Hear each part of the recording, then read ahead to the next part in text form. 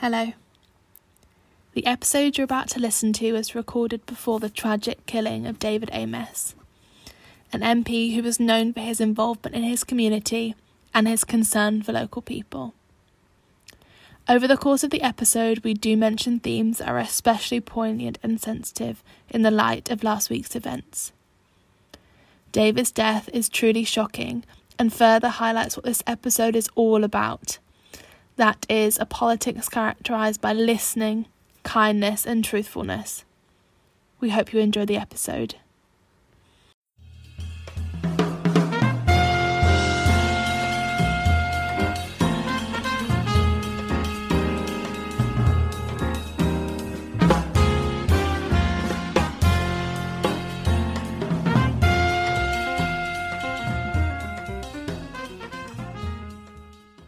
Do you want to have any more Monster Munch before we get going? No, I'm all good.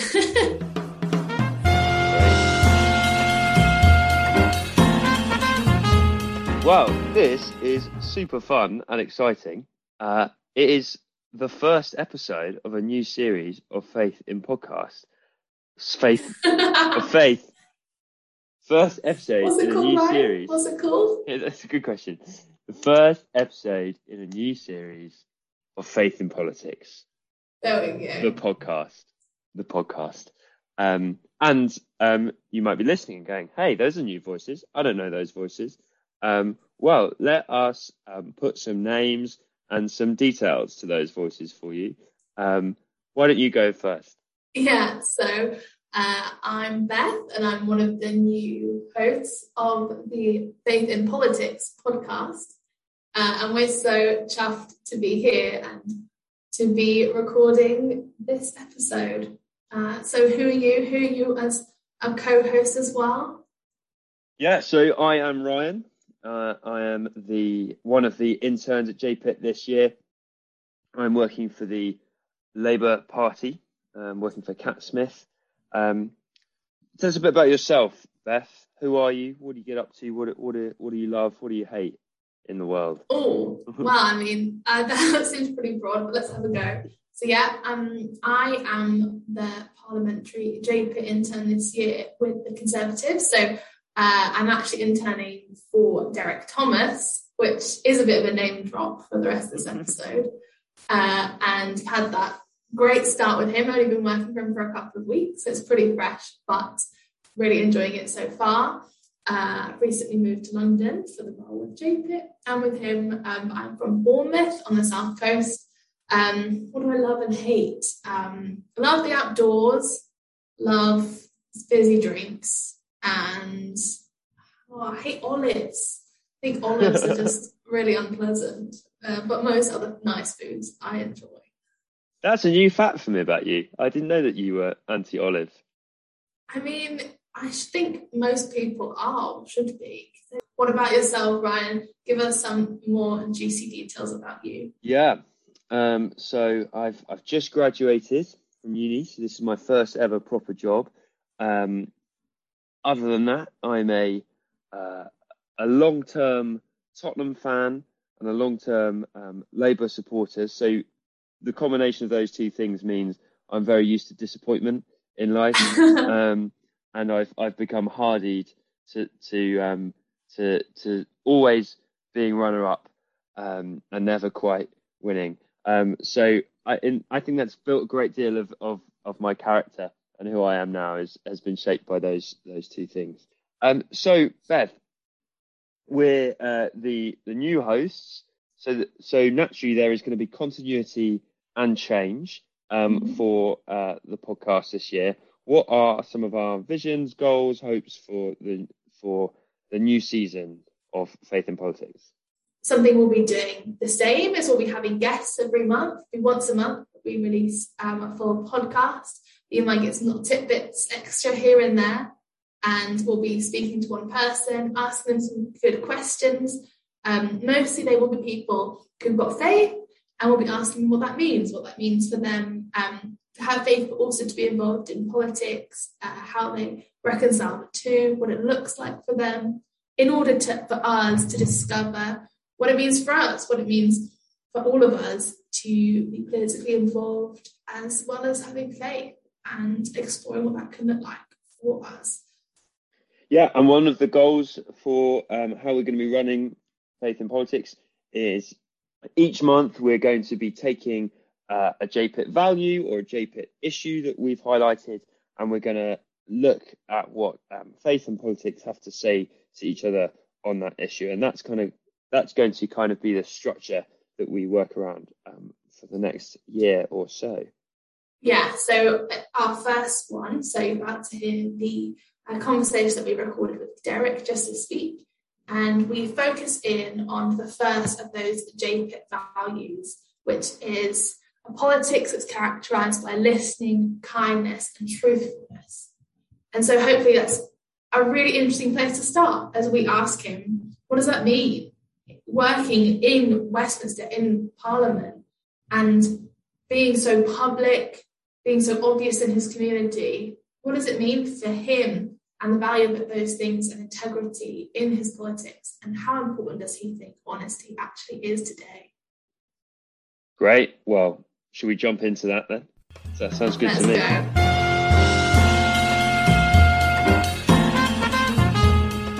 So we're super excited to have with us today the first guest for our new season of the Faith in Politics podcast. He's a man of many talents. He's a dad. He's a builder by trade. And now he's the MP for St Ives and the Isles of Scilly. And not to mention my new boss, Derek Thomas. So thank you so much, Derek, for joining us today for our first podcast. So Derek, Beth mentioned a bit there, your background and your sort of various different jobs you've done. We thought it would be a good place to start. You know, what led you to politics? How did those different jobs wind you up as MP in Cornwall? That's a great question. And to be honest with you, Ryan, it kind of is the other way around. So when I was in school, as a 14-year-old boy, I did a Saturday morning job. I don't know if they still exist or not, but I did a Saturday morning gardening job. And I was working in the front garden of a property in Helston, where the MP at the time, David Harris, a really beautiful, gentle, decent chap, came along and just introduced himself over the garden wall and explained who he was and what job he did. And I just was inspired then. Up to that point, I hadn't really paid any attention whatsoever to politics or government or how things worked. But he just made me, he really made my mind think about what a interesting job that would be in our part of the world, in West Cornwall.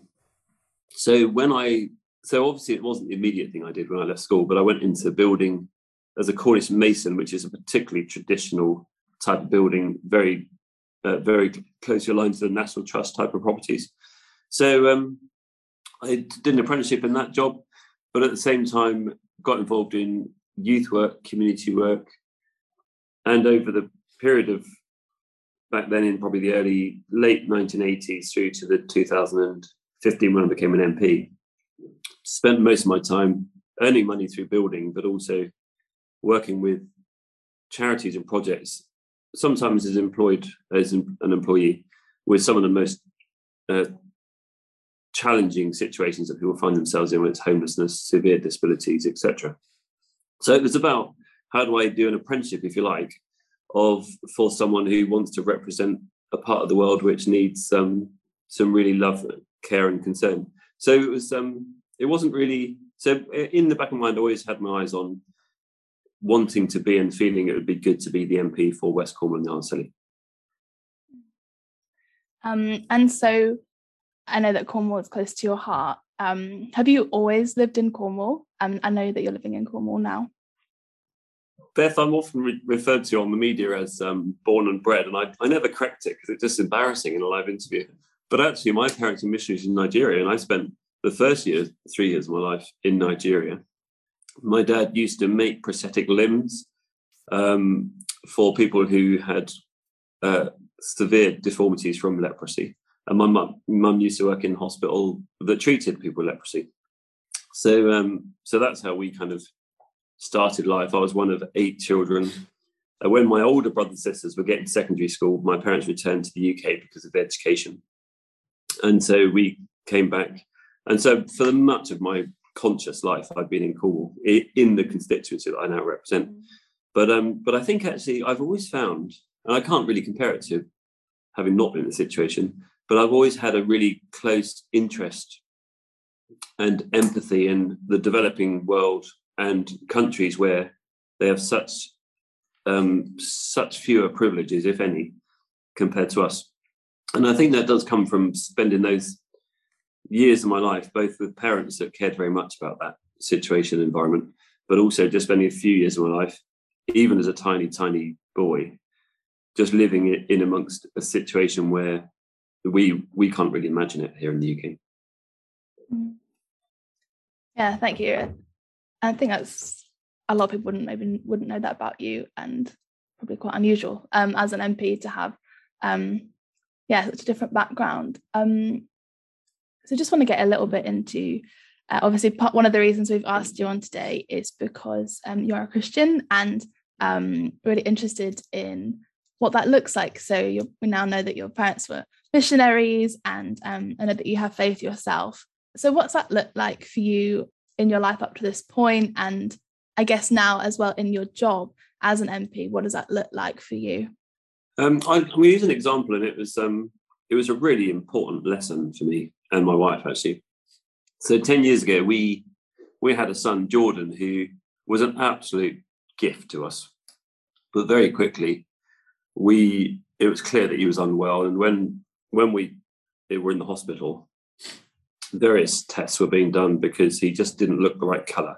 And it became apparent that, or through medical diagnosis, that he was severely ill. And curiously, it was right in the time that I was fighting my first election. So it was 2009-10, when he was severely ill, spent most of his time in hospital. And the election that I was first standing in was 2010. And up to that point, I had been very clear in my mind that it was the right thing to be an MP, and for the part of the world that I represent now. But I had been, and I felt that was what God had for me, but I'd been doing everything that I could, obviously with the support of Conservative Central Office and others, to manipulate and engineer that result. But obviously when you have a son who's very, very ill and just needs a huge amount of attention, and it is the focus, you actually have to put all that down. You have to just concentrate on the needs of the family and this young life. And so in that time, I had two things occurred. One, I had an enormous amount of time sitting by a bedside of a child who was completely helpless, and that time of thinking through and considering why I wanted to be an MP, what I hoped to achieve, whether it was the right thing, where it fitted in with my faith, actually really helped me to reset the balance. So it became, if this is what God wants me to do, it's for him to deliver the result, in the same way that he said to Gideon, get rid of all those 30,000 army that you've drawn together. The glory needs to go to me, not to you. That's a message translation, if you want a summary or a paraphrase. So I learned two things really. One is that I had to leave it for God to deliver the result he wanted, and I had to just trust him that he would lead me in the way that he chose to. So in the 2010, I got a decent result, but I didn't win. And then I had 5 years to kind of work much more clearly in my mind about what it is that I'd want to do as an MP, what my priorities would be, and how I would remain firm and true to the values that I hold. Well, that's really powerful and moving. Thank you so much for sharing that with us. So really what we wanted to chat to you about today, Derek, is this idea about integrity, honesty and kind of kindness. These are JPIT values that we want to see in politics, and we think is partly what we're called to be as Christians. And so I think if we look around us, around the global stage and even the political stage in this country, it's easy to point at figures, leaders who don't seem to be emblems of integrity and honesty on occasion. I'll leave that to you to fill in the gaps of who I might or may not be talking about. And so do you think that's a fair assessment of British politics as it stands at the minute, that there's a bit of a hole where integrity should be? It's an interesting one, because I take integrity very seriously, and honesty is just so massively critical. And the foolishness of anybody who chooses an alternative to honesty must know and needs to know they will get found out. And if you represent an area of, so talking about an MP, for example, if you represent an area of 90,000 people, all told, there's no good you going to one area and saying, I believe this to be the case and this is what we should do, and then going 10 miles up the road and saying something completely different. Even before the world of social media and Facebook, etc., people that would catch you out. And so I am completely consistent, deliberately consistent about what I believe, what I think is the right thing for the area, even if it doesn't necessarily suit every part of the area. Now, there's a way of communicating that doesn't dismiss or doesn't undermine people's firmly held views or different views. But it's foolishness to think that if you're not honest and you don't speak the truth, or certainly as far as you understand it, that you're not going to get found out. And then when you get found out, you just undermine trust indefinitely, in my view. People can't trust you on anything. Integrity is an interesting one. I think the first thing I think we should recognise of every MP, and I'm certain of it, if not all, nearly all, 90-odd%, is that integrity is what gets them in there in the first place. It's about why you go into politics. There's lots of comment about what we earn and the power we get and all the privileges, etc. And there's no question that we're well paid, and there are opportunities and access that we get that are limited to MPs and people in government.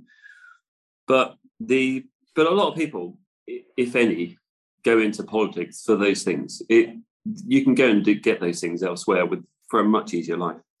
And so I think the first thing that marks out politicians is what motivates them to go into take that position, to put themselves in a place of intense scrutiny, or where they'll get as much, if not far more grief than they'll ever get praise or gratitude or friendship. And they do it. We do it because we really care about our areas, we care about the country, we care about the world, and we believe that we have something to contribute to try and resolve some of those massive challenges, address some of those inequalities, and to support people in life chances. So I think that but when we look at who leads us, whether they're in number 10 or anywhere else in government or in other nations, there's very little that motivates someone to put themselves through that than actually wanting to serve and do the best in their opinion. Now, we might not agree with their view or perspective, but ultimately I think there's integrity for the very fact that they've been prepared to serve in that way. But it is right that we need to restore trust in politics. I first knocked on doors in the middle of the Expenses scandal, and while I'd never ever set a foot inside Westminster Parliament, I was getting as much grief on the door as anyone who was probably serving in politics. And the MP that I was seeking to unseat wasn't in my particular political party, but it really helped me to realise that trust in politics was at an all-time low, and we haven't done a great deal to restore that. So I absolutely believe integrity. I think we need to be careful about how we interpret what that is. But I think my message to anybody who wants to have faith, that wants to enjoy the goodwill, faith, and trust of people they seek to serve or seek to influence, is that if you're not honest, then you've lost your argument. Kindness is a really great privilege. It doesn't cost you a thing to be kind, and I find that the greatest joy of my job is just to speak words of kindness, or just to do small things that cost me nothing or really demand nothing really much of me, but really lift a life, lift a spirit, just make someone's day a little bit easier. And I had a great discussion recently, in fact, Beth was in the meeting, where a gentleman and I agreed that if we could have every conversation that left both people involved in that conversation feeling better, that would be a great commitment or principle to have. And I've been trying to do that ever since. So I think that it'd be great with social media. It's not easy to believe this, but most people go into politics actually because of integrity, and no one deliberately chooses to be dishonest. The problem is, the minute you start being dishonest, it becomes a bit of a nightmare, because you just then keep having to remember what you said last time, and maybe you continue to be dishonest. But my lesson to anybody would be, it just ain't worth the hassle.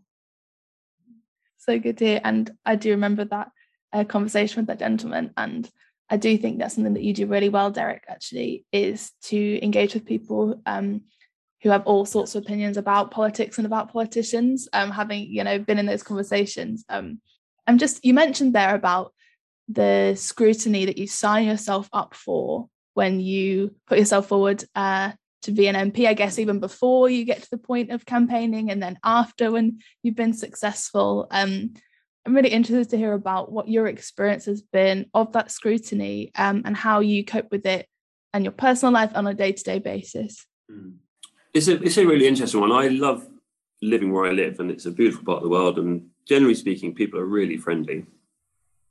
But actually, I didn't really realise, and I say I spent most of my life here, I didn't really realise that the minute you become an MP, that dynamic changes slightly. So I'm less free to just go around doing the things I did before, and it's not because people come and speak to me or anything. It's just that that's great. I love that bit, but there just isn't enough time in the day. So if my wife would say go down, nip in and get some milk, that wouldn't be a nipping in experience. It just takes an absolutely. So it really changes your just being a figure in your local community really changes a dynamic about how you relate to people, how you engage, and actually it changes the tone of the conversation as well. It's very rare that I just have normal conversations and normal friends. Some might say I never had friends, so it's no great change. So that has been something that I've actually found quite unnerving, because it has changed things. The coronavirus pandemic and the various positions that people have taken in relation to government action, parliament action, the vaccines, whether the thing exists or not, all those things actually have had a really significant impact and harm on relationships and friendships that I enjoyed up to that point.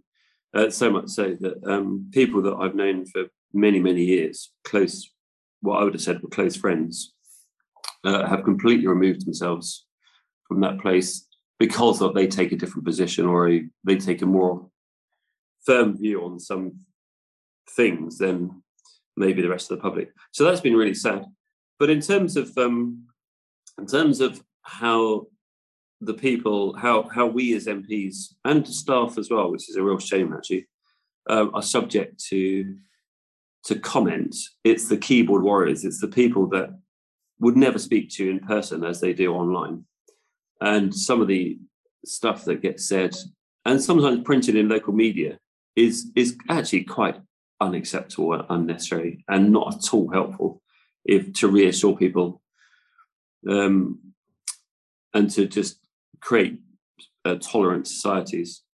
And I think that's regretful. And I think we probably do need to change that. I think the media has a huge responsibility to be careful that they print stuff that is constructive and wholesome, rather than just tear down individuals personally because it seems the thing that they want to do.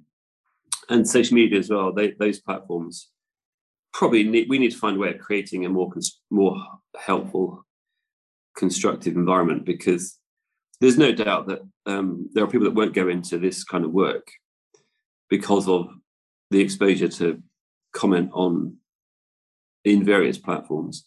And there are lots of MPs that actually have terrible times. There are times where I felt at my lowest ever because of things that are said, even by people that don't really have a great influence or impact. But it's because it just catches you wrong and your mind does terrible things. So, as we all know, people can say lovely things, and then one comment that it might not even be accurate or honest can really crush a spirit. And I probably can cope with that better now than I did 3 or 4 years ago. But it is still quite amazing how it sweeps in and takes you out when you're least expecting it, and it really does damage. How do you go about choosing the way of kindness and the way of integrity in the face of those sorts of comments? How does one, rise above that sort of thing, and not just responding in kind? What's your process for that, if you have one? Maybe you don't. Yeah, sure. Well, to be fair, mostly I would just ignore it. There are some times where I will respond, where I just think it's fundamentally unacceptable what's being said. And we have had occasions here in the office where we report stuff to the police, because it's not just about comments said to me, but it's actually a behaviour that, if we tolerate, actually leads to a very difficult, broken society in lots of ways. But the great thing about being a Christian, I think, is that our confidence isn't dependent on what the next person thinks of us. But how I feel as a person, and the reason I get out of bed isn't, when I'm in a good frame of mind, at all relevant to what people say to me in the street, or what people say to me online, or what people say to me in a letter. I want to be listening to people and aware of what their concerns are, and wanting to do my best to hear their side of the story. But that doesn't define who I am.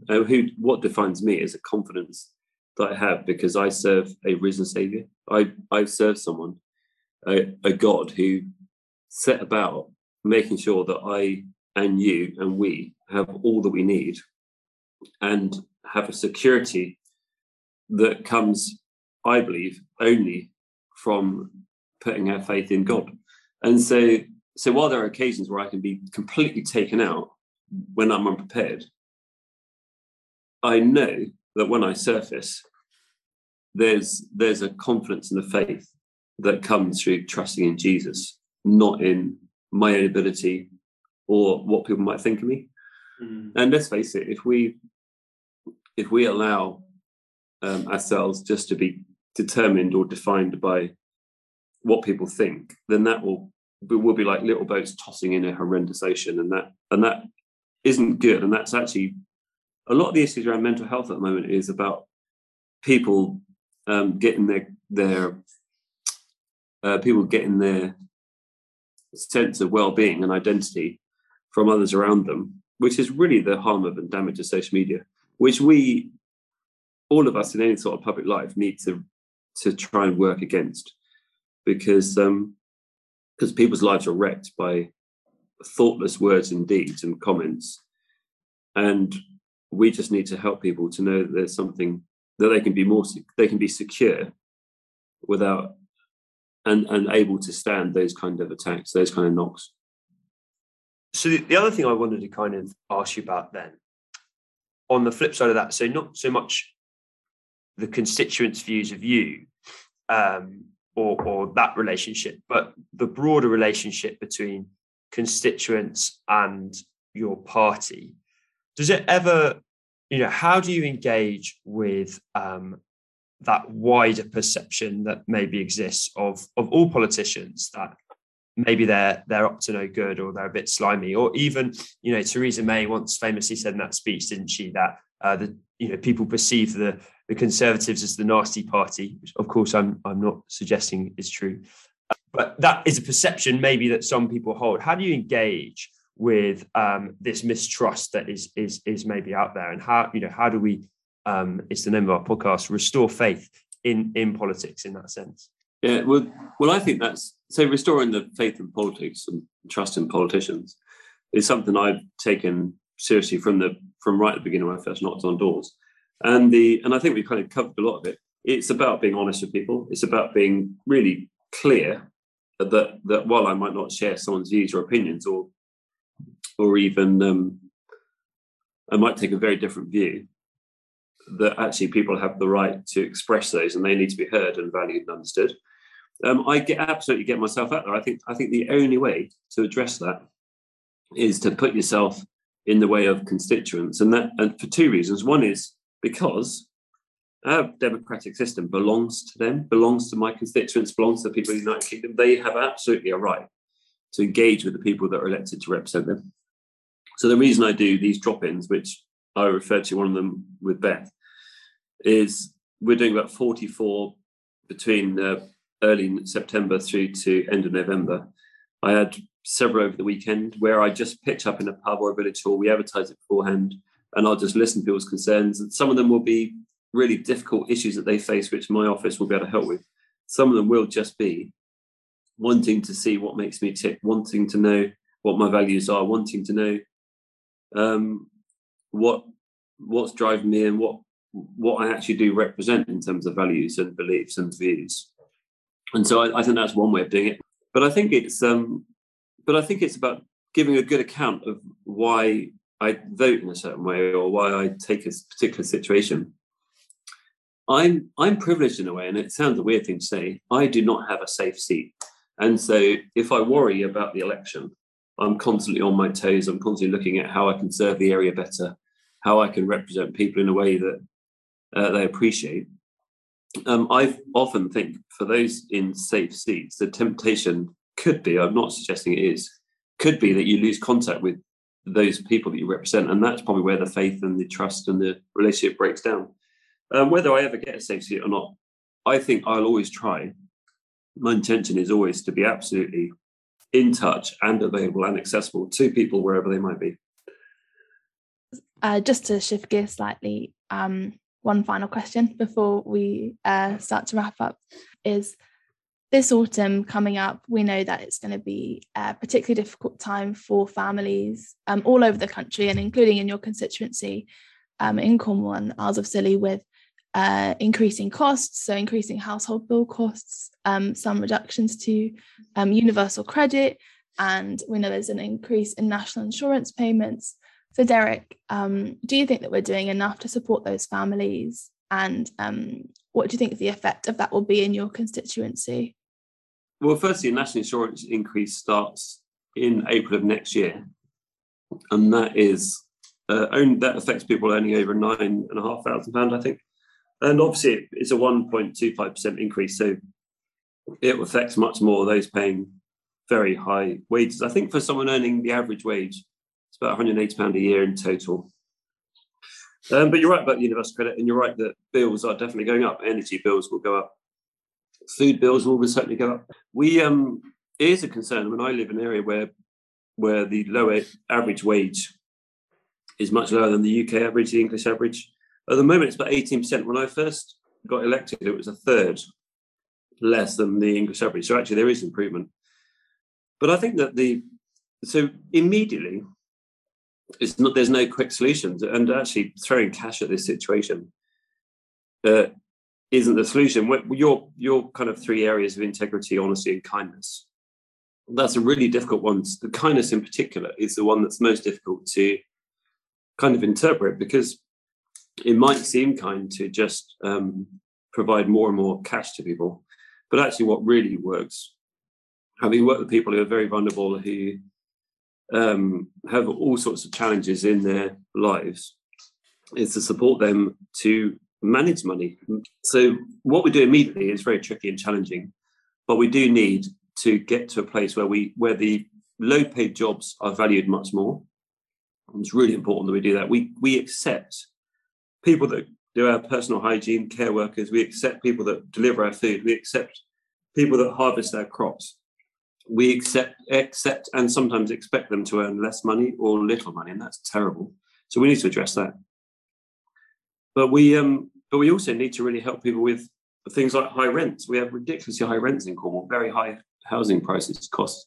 So we've got to address all that. So there's policy that's needed to improve the accessibility of housing, affordability of housing. There's policy that's needed to get energy right down, and renewable energy is the answer to that. But there is no quick fix, Beth, and it is properly developing policy that really has the proper impact on people's lives that will do that. The minimum wage is going up next year again. People will know that we've raised the minimum tax threshold to £12,500. So a family, potentially two people working, can earn £25,000 before they pay any income tax whatsoever. So there are things that we're doing to help, but the issue is that living costs are racing more quickly than the money that's coming to people's homes, and that's a real challenge. And that is not easy to resolve. But it's better, it can be done by building a much better environment than we've had for a long time, where people are paid very low wages and we want things very quickly, very instantly, and very cheaply. But Beth, really tragically, there's no immediate way of solving the problems. But the government have put in £500 million after the change in universal credit to really make sure that money gets to where it's needed.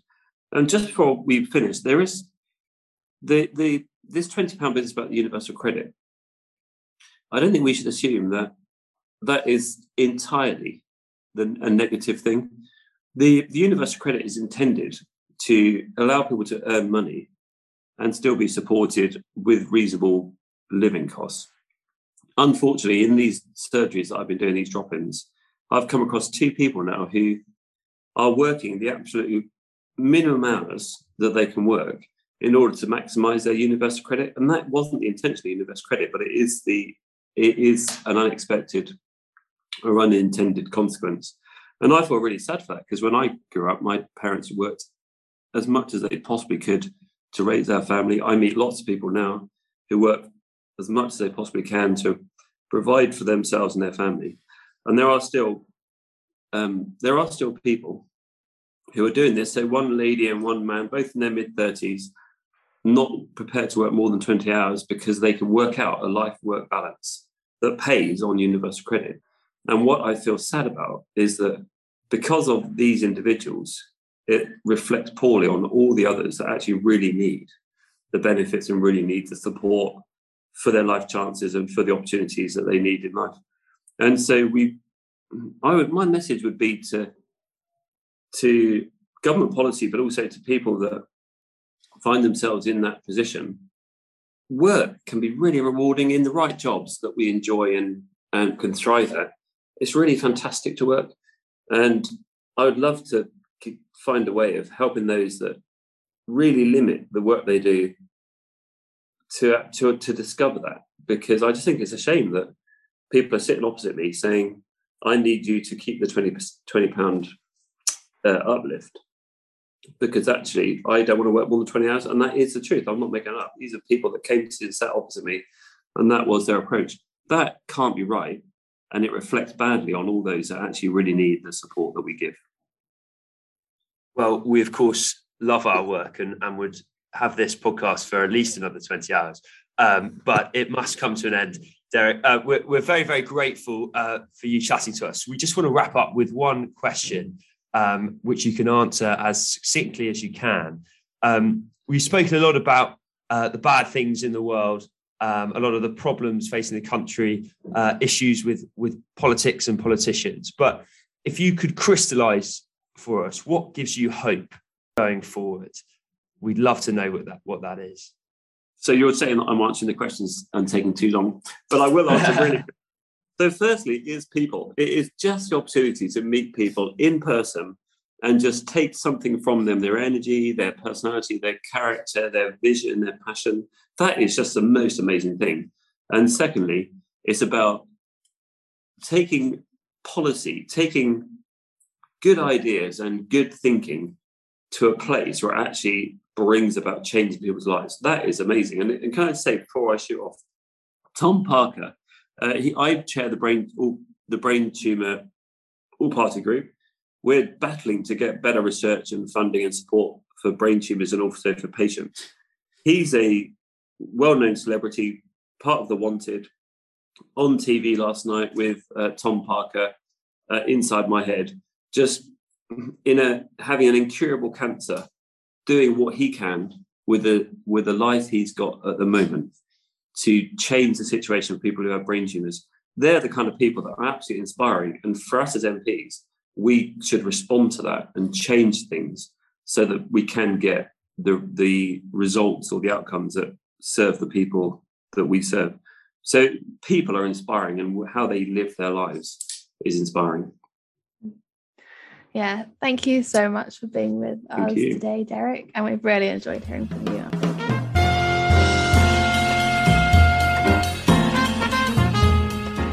Oh, well, that was so much fun. What a nice man. Lucky you getting to work for him. Yeah, he is so great. And I think it's so nice that we just got to hear so much about who he is. Yeah. And quite a lot in there that I actually haven't even heard before. So it's quite nice as a way to get to know him as well, considering we're working for him for the next year. I think he came up with some really interesting points that we'd just love to chat about. So one of the things that struck me from what Derek just said was the stuff he talked about in terms of scrutiny and what it means to have a public life, but also how that affects his private life. It seems like that can be a real challenge in terms of his friendships and his interaction with his family as well. It's difficult. It's, we can't really imagine what that would be like. What is the call on you as a politician? How much of that is to be expected and to be accepted and even try to be enjoyed, and how much empathy or sympathy should we have for a politician in that situation? Yeah, because by choosing to be an MP, that is what you've signed yourself up for. You've signed yourself up for to be very public, and you know that there's going to be people always disagree with you. And I definitely got that impression from him. Even though he tries to build those bridges, it's impossible to be fully successful with that. And at the same time, he was talking about how personal attacks can be so hurtful. I think that really struck me as well from what he said, is people can say loads of nice things, but if one person says something really cruel, maybe even if it's untrue, how hurtful that can be.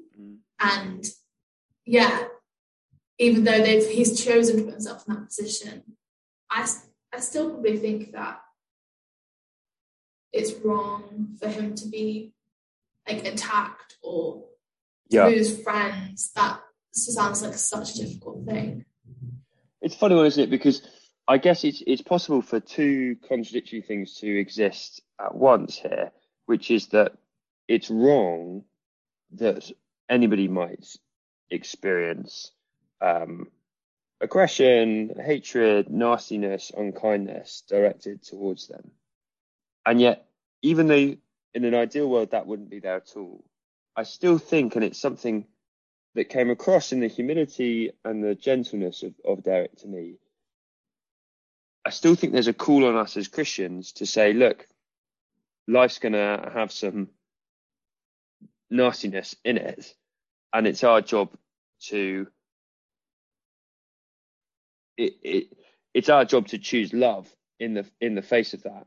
And it doesn't get more clear than Jesus on the cross crying out, "Forgive them, Father, for they know not what they're doing." But I think that's not an easy call at all. And I think it's perhaps one of the distinct calls on Christians in politics, is to try and choose the way of love, choose the way of gentleness, choose the way of kindness in the face of a discourse which is naturally very adversarial and often mean-spirited. Yeah, I think you're so right there, Ryan, and how we are called to rise above whilst also being involved, to not say, oh, this is really messy and difficult and toxic sometimes, and therefore I'm not going to get involved. It's almost like, as Christians, in a general sense, but also in terms of politics, that we're called to say, okay, this can be really messy and it can be negative. How people talk about each other, all that tribalism you just mentioned. But yet we are actually called to be involved, to be engaged, and to show maybe even another way of engaging with each other, or another way of disagreeing, perhaps. Because there definitely were things in what Derek said that I would disagree with, and that didn't really surprise me. But what does it mean for us to disagree, but yet work towards common goals or have productive work together as Christians? And in a wider sense, how do we all work together while still disagreeing across parties or across different campaigns, etc.? Yes, and I think it's interesting.